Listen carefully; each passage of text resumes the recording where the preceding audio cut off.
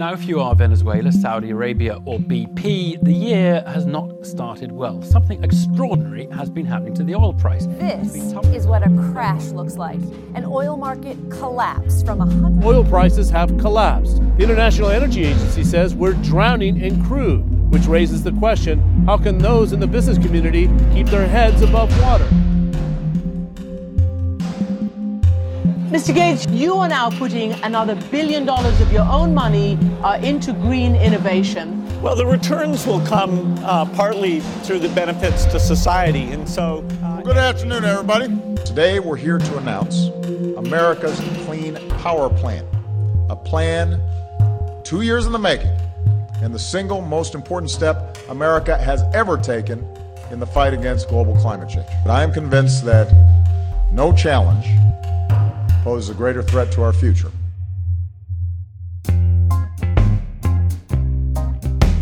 Hello, I'm Sam Ori, Executive Director here at the Energy Policy Institute at the University of Chicago and host of our new Off the Charts Energy podcast. Now, at the University of Chicago, as you might imagine, we love our data and we love our charts. And that's why we're bringing you analysis of today's top energy trends and policies grounded in the latest evidence off the charts. Today we're going to talk about uncertainty, specifically policy uncertainty and how it impacts business decisions and innovation. Earlier this year, as many of you probably know, out there in energy land, the Supreme Court halted implementation of a key component of President Obama's climate strategy, the Clean Power Plan. Along with being a major blow to advocates, climate scientists, and a host of others, many are arguing that it could also be a blow to business and to business investment. And so here to explain why is Tom Covert, an assistant professor at the Booth School of Business. Tom, welcome to the podcast, and thanks for joining me today. Thanks, Sam. Thanks for having me. So let's get right into it. So you have a piece that's up today in Forbes and talking about policy uncertainty and the impact on the energy industry and on investment. So talk a little bit about how the Supreme Court stay impacts business investment and in the electricity industry in particular. So I think the principal thing we want to be thinking about with the court stay is the fact that it leaves a bunch of energy investors and a bunch of energy consumers in a bit of a lurch. They don't know whether or not there's going to be a future demand for cleaner power that's sort of mandated by the federal government, or if there's going to be less demand for that. And the only demand there will be is the sort of stuff that comes up naturally from people wanting cleaner power on their own. If it turns out that the Clean Power Plan is going to, in fact, be enforced, then there will be the sort of strong demand for stuff. And if not, a lot of the projects that investors might like to put together might not necessarily be profitable. So there's a sort of big sort of binary event that sort of power buyers and power sellers have to sort of think about and try to speculate about the outcome of before they can sort of make these investments. And so what kind of I guess reactions have we seen so far? How are people reacting to the uncertainty in the industry? Well, I think that one of the things that's probably true is that a lot of the existing investor base, their plans for expansion in, say, solar and wind plants in the United States and possibly sort of new gas capacity, not necessarily on hold at this point, but I would expect a lot of investors are probably starting to think about whether or not their sort of 2 to 5 year plans might need to be revised or might need to be put off until they sort of get a little bit more clarity for the sort of the state and federal incentives for those projects. I think on the consumer side, again, there's going to be a similar type of hold off, perhaps with big power buyers, maybe waiting a little bit to decide whether or not they want to buy today, or whether or not they want to wait to see if the Supreme Court might give a little bit more clarity. And so, in the energy industry, I guess sort of across the energy industry, you have so many sort of long-lived assets. Investments tend to last a long time, and so companies are really making a big commitment when they invest. You talk a little bit in your piece about the fact that this kind of uncertainty is such a killer for investment. It's so it's so undermining that in fact you actually have had a group of power companies that serve 19 states and operate a huge amount of generating capacity, basically file a court motion in support of the Clean Power Plan, making this argument that the uncertainty is so problematic. That's right. So I think there's two things going on there. One is that if you're a power company that's serving customers in a regulated utility, you have a sort of natural incentive to want this kind of certainty because it helps you plan out what kinds of investments you're going to make and how you're going to pitch that case to the public utility commissions. Definitely the case that power companies in these regulated states probably would prefer to see a clean power plan come up and give them the opportunity to make some more investments that they could build into their rate base. But even outside of those regulated utilities, some power companies are going to be in states where there already is a decent number of renewable assets or gas assets, and they might actually be looking forward to making those businesses more competitive. And so the uncertainty that's coming up from this stay of the Clean Power Plan might actually make it harder for those businesses to justify the kinds of investments they might like to make. And so is the uncertainty such a drawback that really, even if you might not necessarily be in favor of the Clean Power Plan itself, you're really saying, just let us know. We need to really know what the environment is going to be one way or the other. This sort of like lack of ability to plan one way or the other. There's definitely that. So if you're in a market with a sort of a growing power demand, so for a fact you're going to need more power plants.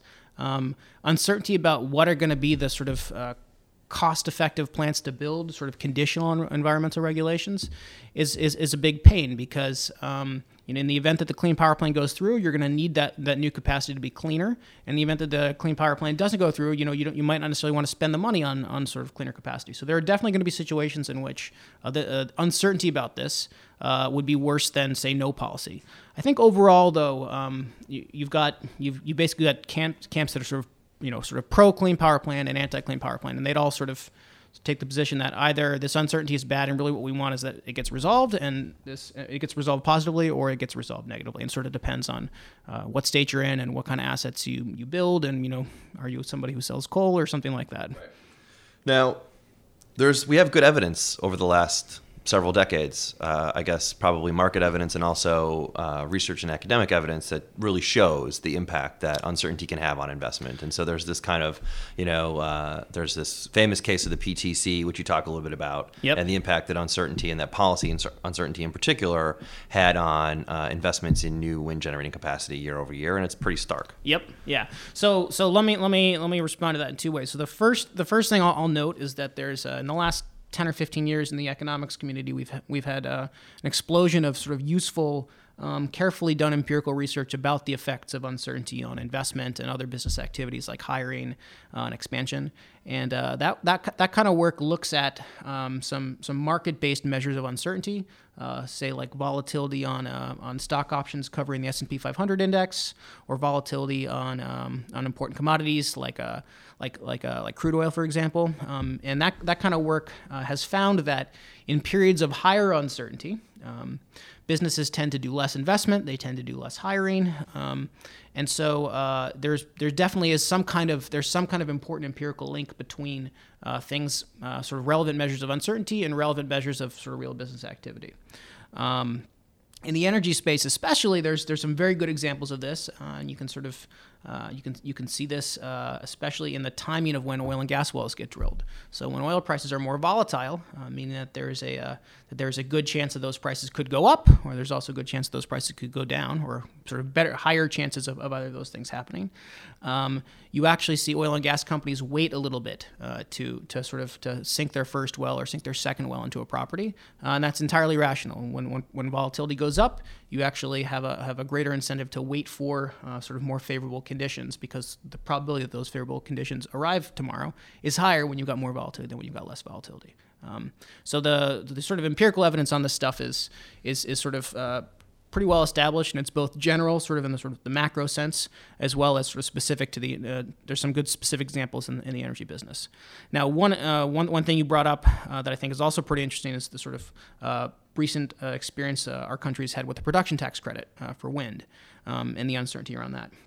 I don't know how much you know about the history of this, but Congress has had something like a production tax credit since the early 90s. But for whatever reason, Congress decided at the time they only authorized it for 1 to 2 years at a time. And so there were lots of episodes in which there was a production tax credit available, and then it would expire at the end of the year. And there in fact were even some time periods in which the tax credit expired, and people developing wind farms weren't actually sure whether or not they would sort of be able to get that. Now, ex post, every time Congress went ahead and let the thing expired, when they subsequently reauthorized it, they always grandfathered in any plant that was unlucky enough to be built during the sort of lapse of the PTC. So it's not as if the ostensibly the policy debate at times when it expired was, well, this is expensive, can we really afford this? But at the end of the day, we didn't really save any taxpayer dollars, and all we really did was undermine investment. Yeah, so I think there's an important philosophical question that might be sort of above our pay grade, which is whether or not society intended for that tax credit to exist continuously. But empirically, it has turned out that there has always been a tax credit, between sometime in early 1994 and the end of 2014.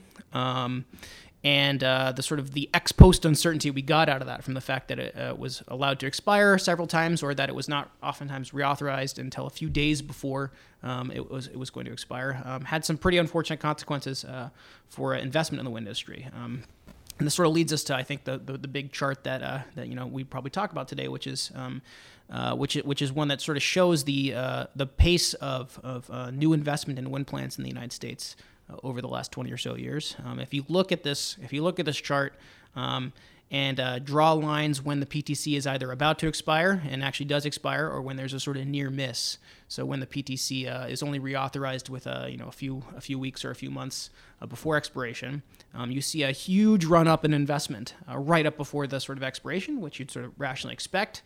If you're an investor and you think that there's a pretty good chance this credit isn't going to exist tomorrow, then you sort of rush to sort of get projects done, even if it means it's going to cost more or they're not going to be as constructed as efficiently.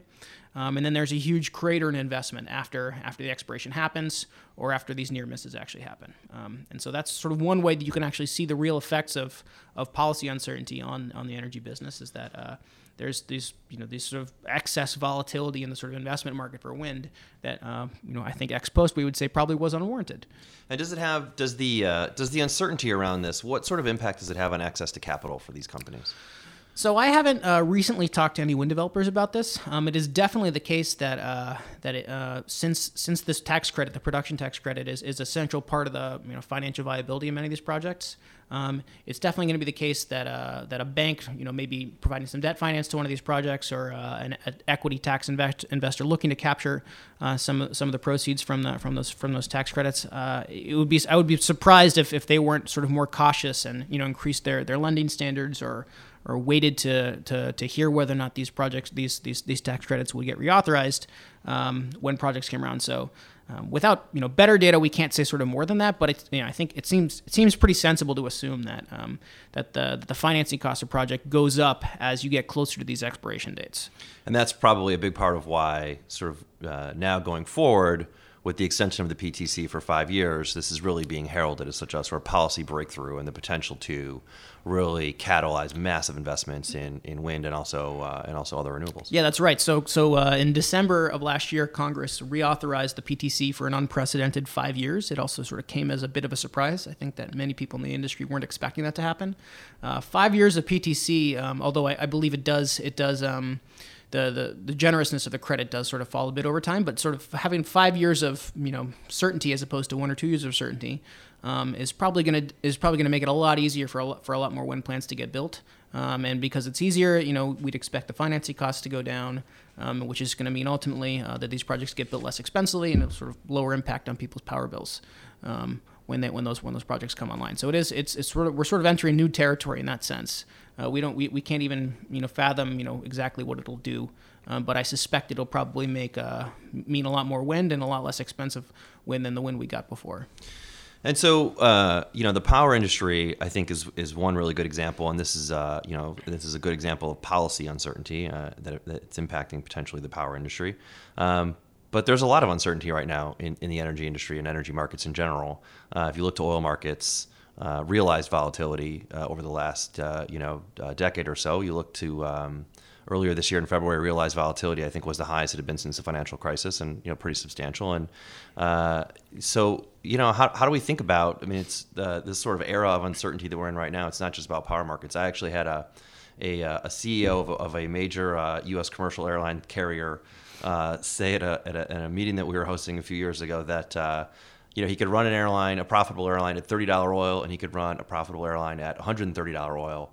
They'd look like very different airlines. They'd have very different business strategies, but that what was really difficult for them was to operate a profitable airline when oil was $50 one day and $75 a month later, and then back to 50 and then to 100. That's right. So it's really, and it seems to me that there's been some, maybe potentially structural changes in some of these markets, and oil markets in particular, that sort of argue for potentially higher volatility going forward. Yeah, so that's a great point. So, I think what this airline executive is referring to is the fact that, fuel is going to be a big part of their expenses, the same way that fuel is a big part of the expense of operating, a car you might own. And if you don't have a good sense for what those expenses are going to be when you have to make a sort of long-term decision, like what should my airline's business strategy be, or what kind of car should I choose to buy, it's hard to actually make those decisions, and oftentimes you're going to make sort of less efficient decisions because of all that sort of uncertainty. You sort of point out that now there are some interesting structural or potentially interesting structural changes to the business or to the oil and gas business in the form of sort of a surge in production in North America coming from these tight oil and tight gas reservoirs, or shale oil and shale gas, and the sort of the sense in which they represent a structural change is not that it's a new source of supply. It's that it's a new source of supply that is large in magnitude, but built up from lots and lots of sort of small, independent producers who are not necessarily going to be able to sort of coordinate their activities and increase production or decrease production in the same way that OPEC might have done in the past. I was at a conference a few months ago in which it was argued that the new marginal barrel in the U.S. oil and in the world oil market is not Saudi Arabia or any other OPEC member, but actually sort of U.S. shale. I'm not sure exactly how much faith we should put into that sort of particular idea that it is really the case that shale investors in the United States are the ones who are adding or subtracting barrels as prices move around.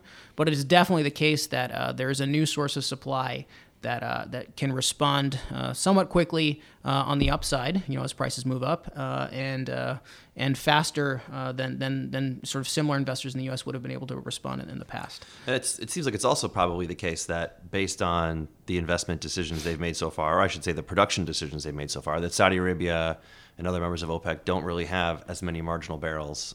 It's a little opaque, but it's very possible that we're kind of shifting from this world of having a sort of a maybe ineffective at times, but nonetheless present market manager to now, inventories will sort of be the inventories, and in the short term, and then in the medium term, U.S. shale might be sort of the marginal barrel, and that does potentially seem to argue for some possibly increased volatility. Yeah, I mean, I think it's hard to know whether or not what the Saudis and what OPEC in general has done recently is a consequence of a sort of a change in their ability to do that, or a change in their willingness to do that. And it could be the case that what the Saudis are doing relative to the assets they actually have is totally rational, because we don't have excellent data on, what they actually have underground, and, how much of it there is, and, how long they expect it to last. We won't really ever know that for sure. But an era of, permanently higher oil price volatility for sure seems plausible, especially just with the growth of shale. And it'll be really interesting to see how that could play out in terms of the long-lived investments that you sort of brought up earlier. So oil is not as big of a deal in power in the United States as it may be in some other countries, but oil price volatility for sure ought to affect long-term decisions like what kind of car you should buy, how efficient the planes and airlines should buy, what kinds of routes airlines ought to be flying, and how they should be thinking about ways of premium pricing and that sort of thing. So. More volatility for sure is going to lead to some important changes in these long-term decisions. And as you said, it's not just for producers; it's for consumers. Yes. And that could cause sort of significant, I guess, underinvestment in things like efficiency potentially. That's right. On the production side, it sounds like, or I have the sense that there's good academic literature on that sort of supports the argument that drillers will postpone investment in the next well and in the next marginal well in a given play based on uncertainty. I mean, what does that I don't know, how does that impact U.S. production over the long term? Well, it's not clear that it's a permanent delay or a permanent destruction of an investment that's ultimately going to happen. The literature on this that is pretty convincing in my opinion. Sort of shows that when you think about the problem that the owner of a drilling opportunity faces, this person has, let's say they've got some mineral rights and they know for sure that there's oil underneath those mineral rights, probably because they own the acres next door. That firm has to decide when they want to drill that well, and obviously they'd rather drill in high prices than drill in low prices, because wells are going to only produce oil for a finite amount of time, and they'd rather sort of be producing in more time periods of high prices than of low prices. But the challenge there is thinking about what is that right price to sort of drill at. It's not necessarily going to be the case that you want to drill exactly when the well just breaks even, because there's a chance that oil prices could go up in the future, and if they go up in the future, then by waiting a little bit, you actually might make some more money. And so the question is, what is that sort of cutoff price? When should you be saying, okay, I'm gonna bring the rig on site, and I'm gonna drill the well? And there's a lot of sort of economics theory and now sort of decent economics empirical evidence supporting the idea that that cutoff price, the price level which you ought to be willing to drill that next well, is going to be increasing in the volatility of oil prices. So if oil prices are higher, you actually want to wait until you want to wait for them to sort of reach a higher point to drill than you would if oil prices are lower, simply because at that lower price in a high volatility environment, there's a good chance that by waiting you could actually sort of make money. And so that's something that sort of bears out pretty well in the data. If you look at when wells in Texas are drilled, they sort of they tend to be drilled at higher prices, conditional on volatility being higher, than they do when volatility is lower. And so, okay, so it seems to me, I guess, throughout this conversation, we've been kind of mixing policy uncertainty with market uncertainty. Yeah, exactly. And they're probably different. Although I will say that. So yesterday we had a talk here at Epic with Ricky Revesz, who's a professor of law at NYU, and he argued in a similar context to the Clean Power Plan, talking about clean air regulations in the U.S. that that plants and investors face market uncertainty, and that we often sort of put a premium on policy uncertainty, and that we argue that policy uncertainty is somehow worse. And he was kind of arguing that we should be careful with that it's not necessarily worse. That uncertainty is uncertainty. I'm not sure that that's the case. That's right. But I agree. So it's definitely the case that in the theory tradition in economics that we try very hard to separate out some notions from risks from uncertainty. So you would typically think about say oil price volatility as something that's more about risk, a sort of thing that is true. You sort of if oil prices are a certain price level today, there's some probability distribution over the set of prices you could sort of face tomorrow, and what you're going to find out is what price you're going to be at, but not necessarily what is that distribution.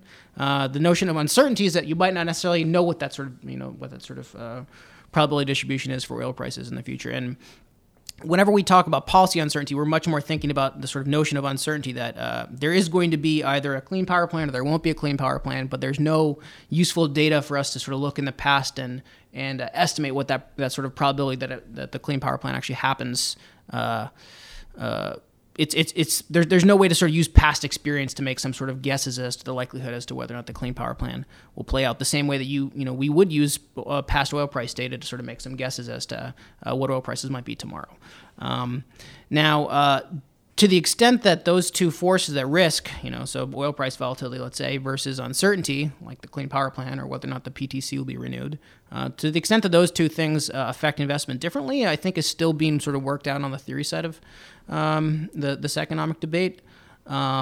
But either way, they sort of both seem to imply some kind of notion of waiting. So if you've got more uncertainty about whether or not a policy is going to change, or if you think that prices are going to be more volatile, both of those things sort of will push you into the direction of wanting to wait to sort of make that decision. It seems like. I think the reason that people put a premium on the policy certainty is just this idea that we should have set rules of the game, and that everyone should know what the rules of the game are, and that if you're going to change the rules, there should sort of be advance warning. And you can only control so much. You obviously can't control in a market economy. You can't control the prices, you can't control those, the inputs. But people try all the time. They try all the time. Yeah. But you can't really, but you can control sort of the rules of the game. Yeah, that's right. And I think you sort of raise a sort of a good question, which is to the extent that people are going to disagree about what the rules of the game ought to be. So there are people who are in favor of the Clean Power Plan, and there are those who are opposed to the Clean Power Plan. How quickly should those agreements sort of be resolved? And if it takes a longer time for those disagreements to be resolved, what does that do to sort of the efficiency of investment? And I think my gut feel here is, and to the extent that we can sort of tie those sort of notion of policy uncertainty to investment, I think I think it's sensible to conclude that the longer it takes for these things to get resolved, the more uncertainty that investors and customers of those investments sort of face, the less investment you actually ultimately get. I guess in the policy environment, particularly on the power sector side in the U.S., one question that I have is, could you argue that there are so many layers of policy across the states? You have the portfolio standards, Yep. You have the PTC, you have so many different factors that this uncertainty in the Clean Power Plan, it's problematic, but that there's enough sort of belts and suspenders That it doesn't matter? That it might not. Well, not that it doesn't matter, but that there's some limit to the amount that things can sort of backslide. So I think there's a couple ways to look at that. So one is that it is definitely the case that through state level incentives or initiatives like renewable portfolio standards, some states are, whether or not the Clean Power Plan happens is not going to affect the sort of the generating stock in some states by very much. But there's other states that are sort of very heavy on coal, that the Clean Power Plan currently prescribes that those states basically don't become so heavy on coal in a relatively short time frame. So basically the answer is going to be, it depends on which state you are, right? So places like California, New England, and parts of the Mid-Atlantic, places in the Southwest where the solar business is booming, it might not necessarily be the case that the Clean Power Plan ultimately has any big bite. Another way in which we might think that the Clean Power Plan might not have a big bite is the fact that gas prices have been low for a long time, and it looks like the market fundamentals are suggesting that they'll sort of be low for for the future. Lower for longer is what they say in the oil market. I think that's equally true in gas. At least equally true. Yeah. Low gas prices are going to accomplish a lot of what the Clean Power Plan sort of wanted to do, either by getting a bunch of coal plants to retire because they're sort of currently unprofitable, or by getting those coal plants to consider the possibility of changing their fuel from coal to gas. To sort of come back to the core question you asked there, though, is putting the Clean Power Plan or the uncertainty about the Clean Power Plan on top of a bunch of other incentives, does that sort of mean that because it's already on top of such a tall stack, it doesn't necessarily matter?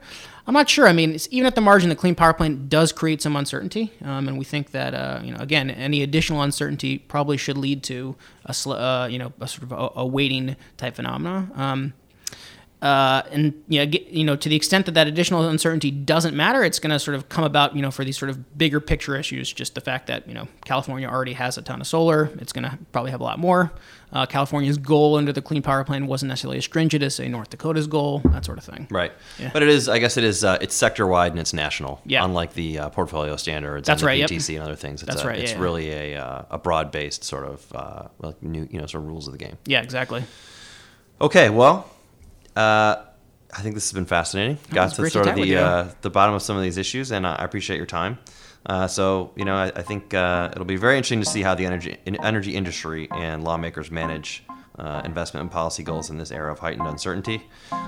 Something tells me we're sort of in for a wild ride. I think so too. As somebody who does a little bit of research on uncertainty and who's hoping to collect data on this, I'm sort of rooting for more uncertainty, I guess, in that sense. But only in my professional capacity. Very good. Well, that's all the time we have for now. Please make sure to subscribe to Off the Charts wherever you get your podcasts, including on our website at epic.uchicago.edu. Thanks for listening, and until next time, I'm Sam Morey.